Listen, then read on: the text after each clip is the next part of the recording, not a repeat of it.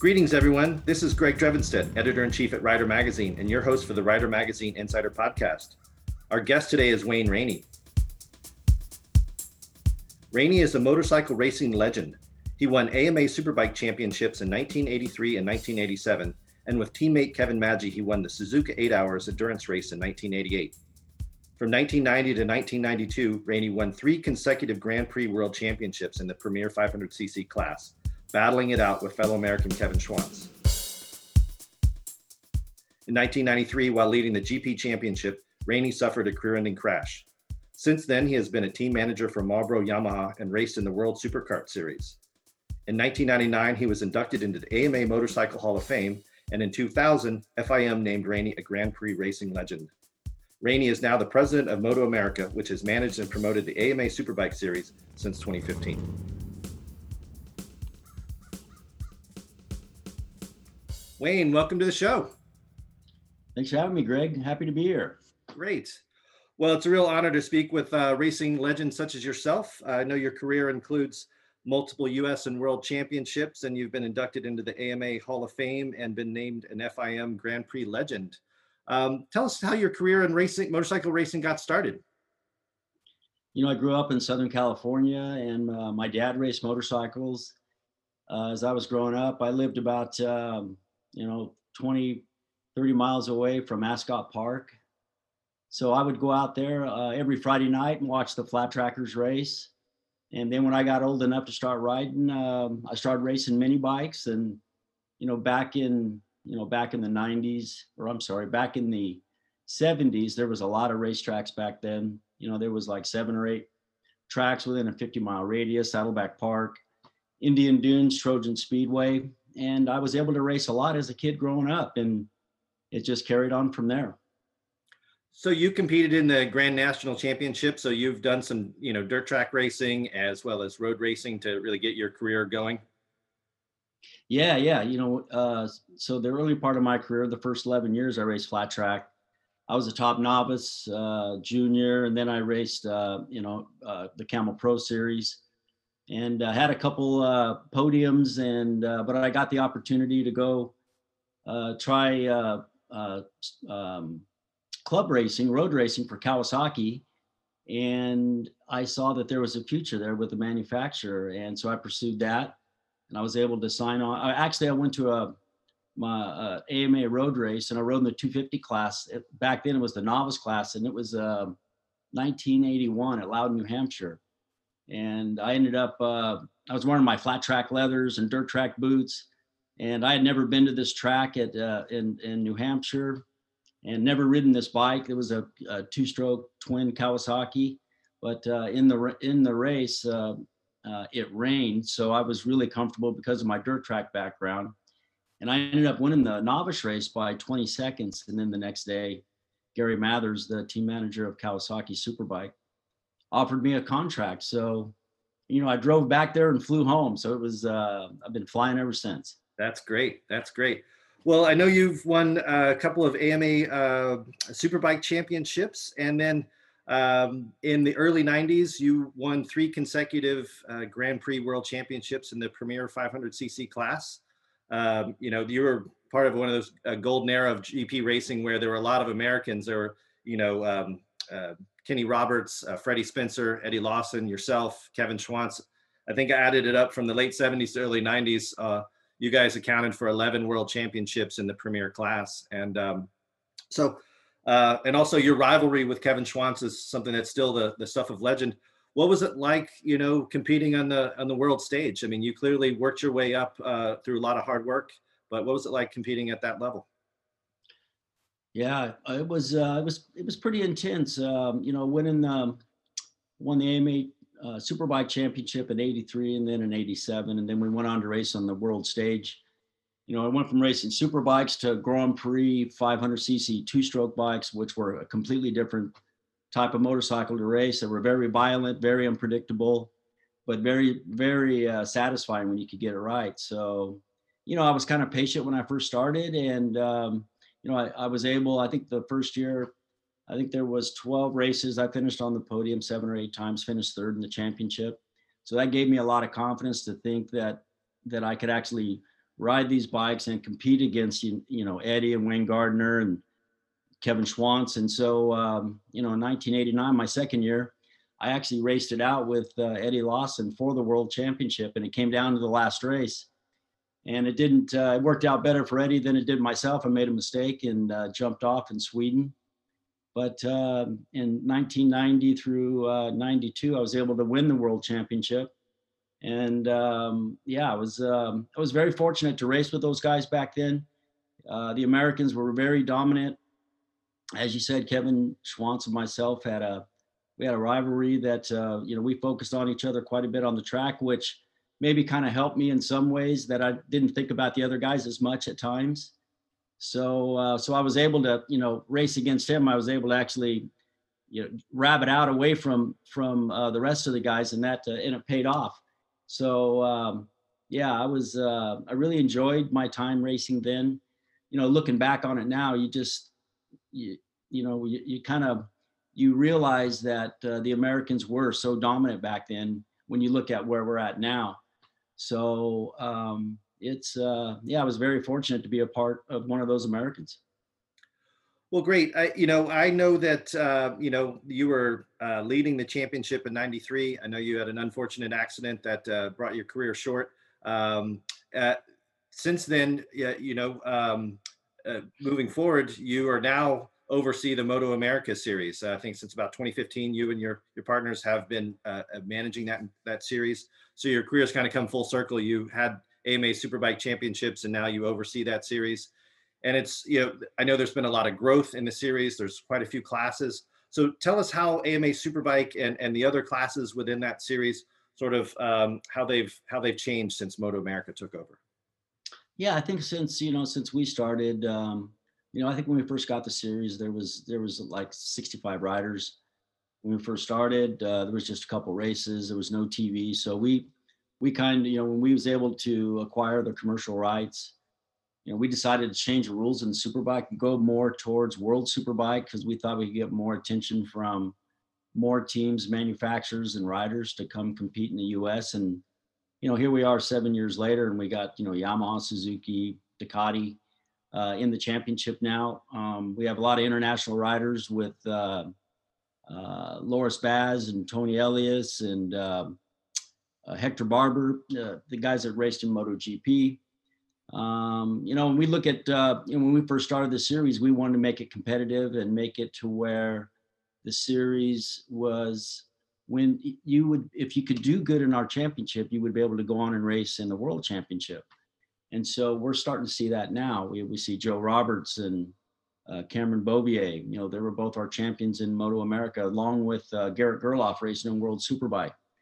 I believe he was fastest today at the World Superbike round. So, it's starting to work in the way that we envisioned it. And, now, this year, the attendance has exploded. Moto America, it's taken us 7 years, but it's really on a path that reminds us of the old days. Sure. Yeah, I know that some of the national series are very much, that's how racers move up through their career and try to get up to the world stage. So in addition to Superbike, I know you've got multiple classes, and some of our listeners may or may not be familiar with all of them, but I know that at the top level is Superbike, but we've also got things like King and the Baggers. Sort of give us an overview of the different classes that are within Moto America. And I know that we've got nine total rounds this year or this season, but I know not every class is in every round, but what's an overview of the classes in Moto America? Yeah, so we've kind of got soup to nuts all the way through, Greg. So like we got the Ovale mini bikes. So they race at 4 rounds with us this year. And those are racers as young as 6 years old up to 12 and up to 14. To race in Moto America proper in the professional class, you have to be 14. So our class there that starts, it's the youngest class in our championship, and it's called Junior Cup. From there, you go to twins, the twin cylinder bikes. And then we have the 600 Super Sport class, which has been around forever.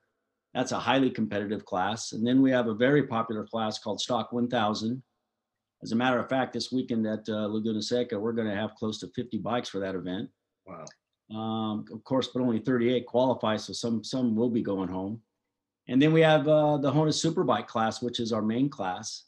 And we have over 33 entries for that this weekend. And then we also have King of the Baggers, which we started last year at Laguna Seca. And we have a 3-round series with that. Mission Food sponsors that. So yeah, it's we've kind of got a little bit of something for everybody. Sure, it's interesting that I know the King of Baggers has gotten some attention because that's similar in the flat track series that it's reignited this classic American rivalry between Harley Davidson and Indian.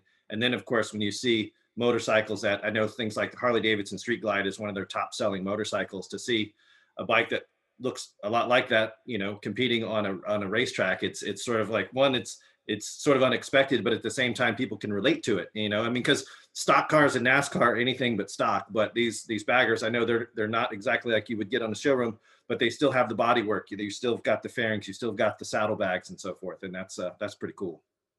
Yeah, well, when you said NASCAR, basically our super bikes is more closer to what the NASCAR concept is with a production bike, and then you race it. But the King of the Baggers, I mean, that's a cruiser. And when that opportunity came to us last year, I had to do a lot of convincing to my partners that I think there may be something here.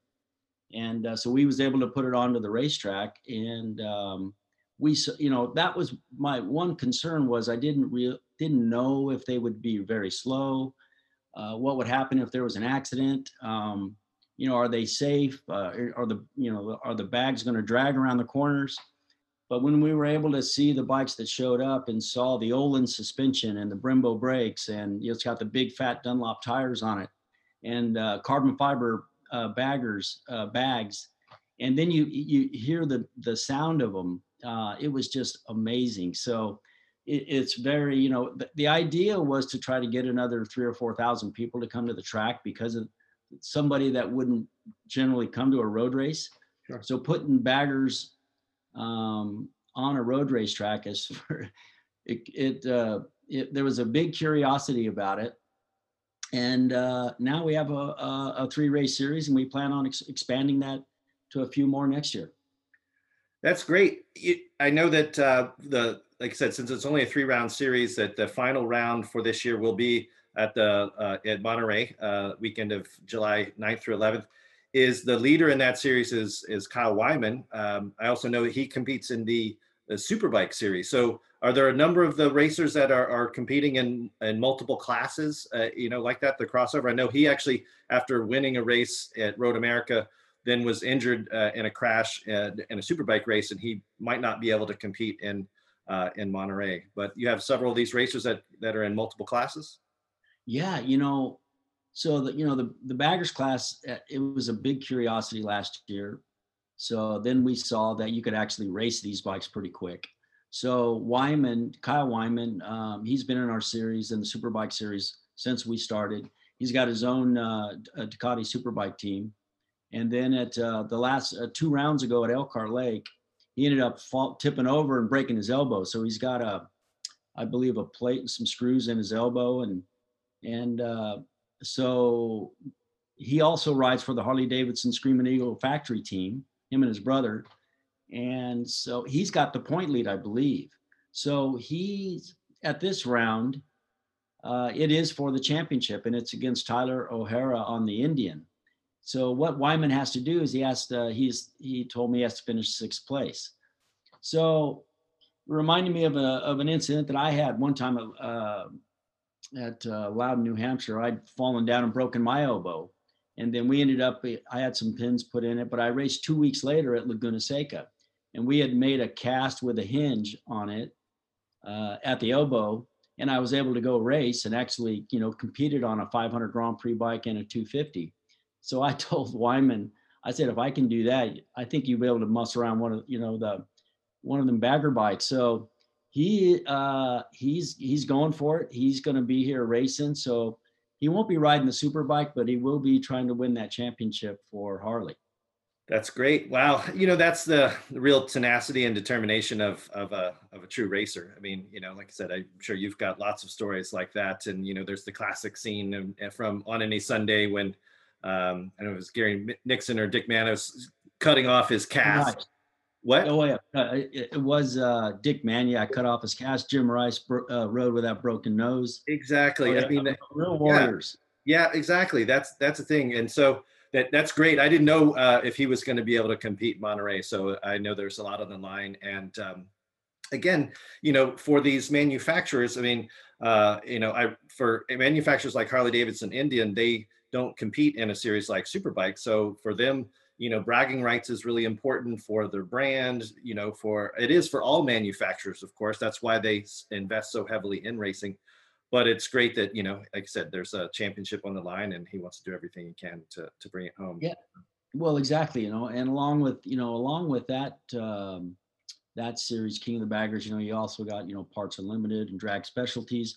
There's a lot of vendors that come along with that, which actually helps our like the Monterey Speed Fest. We've got a lot of vendors. We got there's a lot of other things going on besides just the racing. We got a carnival, a wall of death. You got a freestyle MX ramp. I did a deal where we call it the Rainy Ride to the Racetrack, and that raises money. It's a 501(c) for the Road Racing World Action Fund, and we raise money for the air fence, and that helps protect the riders. So this weekend we've got about 180 entries at this event, which is a record for us. We have no more room in the paddock. We actually have people trying to sign up even today, but we had to, at some point you have to close the entries, and so we had to say no. And it's kind of sad that we had to say no because of the way that it worked out.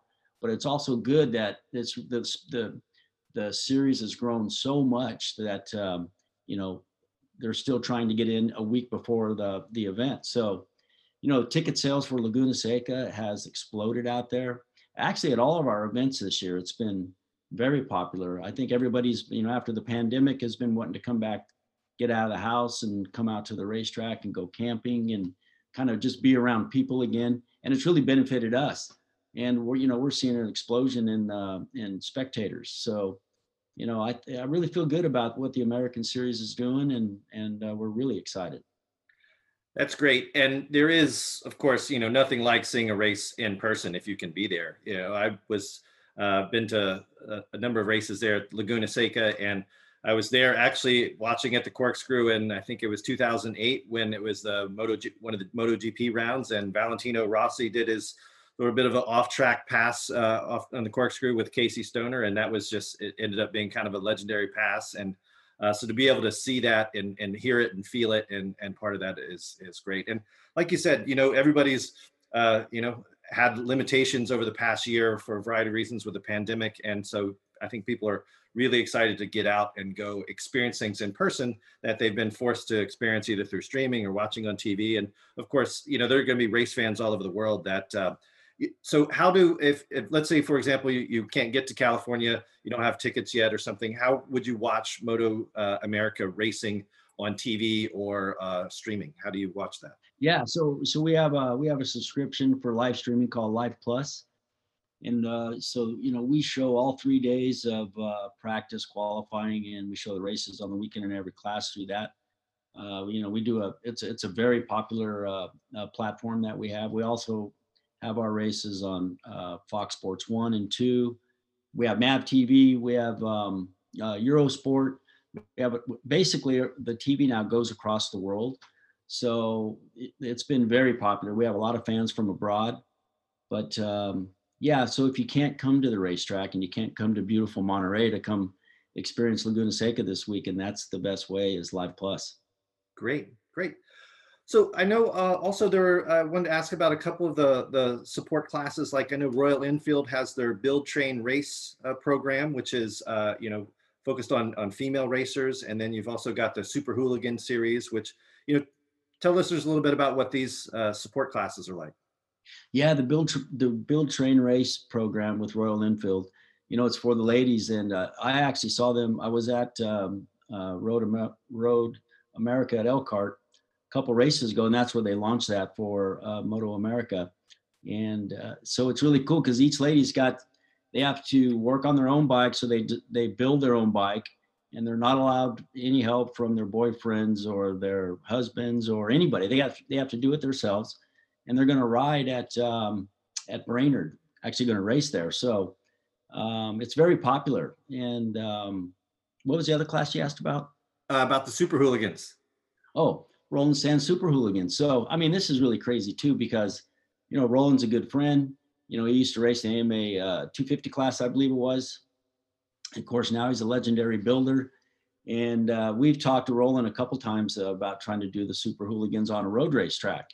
And so I don't know if he was quite ready before to go do that because he was just doing it on some flat track stuff that he had put together. But we talked him into doing it here at Laguna Seca. So we're actually going to have Super Hooligans going around Laguna Seca. That should be a real sight going through the corkscrew. But there's some, we have a lot of, ex-racers that were big names racing in, the series this year. We had, there's Ben Bostrom and Frankie Garcia and Tyler O'Hara, like I said, and Wyman and the King of the Baggers. Then we got Jake Gagne, Loris Baz, and Josh Heron, and Bobby Fong, Hector Barber. Tony Elias is coming back to race in the Superbike class. Then, the class that I really enjoy probably the most, because it reminds me of my rivalry that I had with Kevin, is the 600 Supersport class.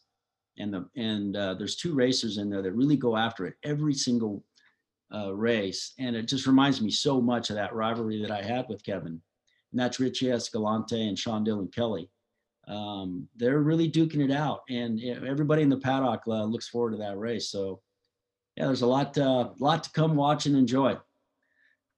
Yeah, the diversity of classes, the rivalries, whether they're individual racers or they're manufacturers, is really what sort of gives a great story and gets people invested in racing. It's not just the action on the track, but there's the sort of, it's the between the races and changes in point standings and so forth. So that's great. That Moto America has grown so much because the American various racing series have always been very important. We talked at the beginning about how they are development classes in some ways for the world stage, but they're also, people have long illustrious careers just on, in American race series.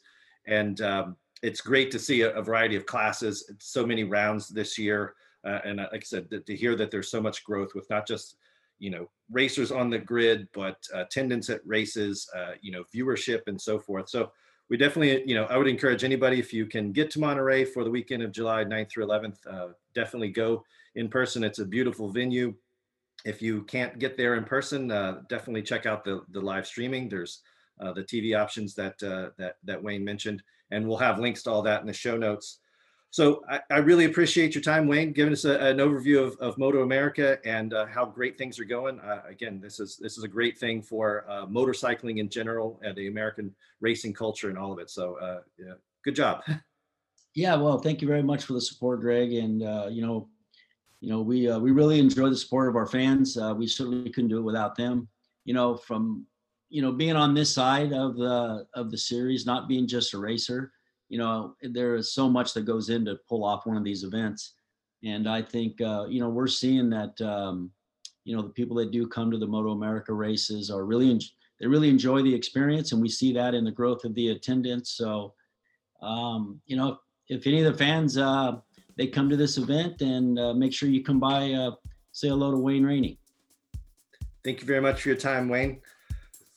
So for the Rider Magazine Insider Podcast, I'm Greg Drevenstedt. Thanks for listening, and keep the rubber side down.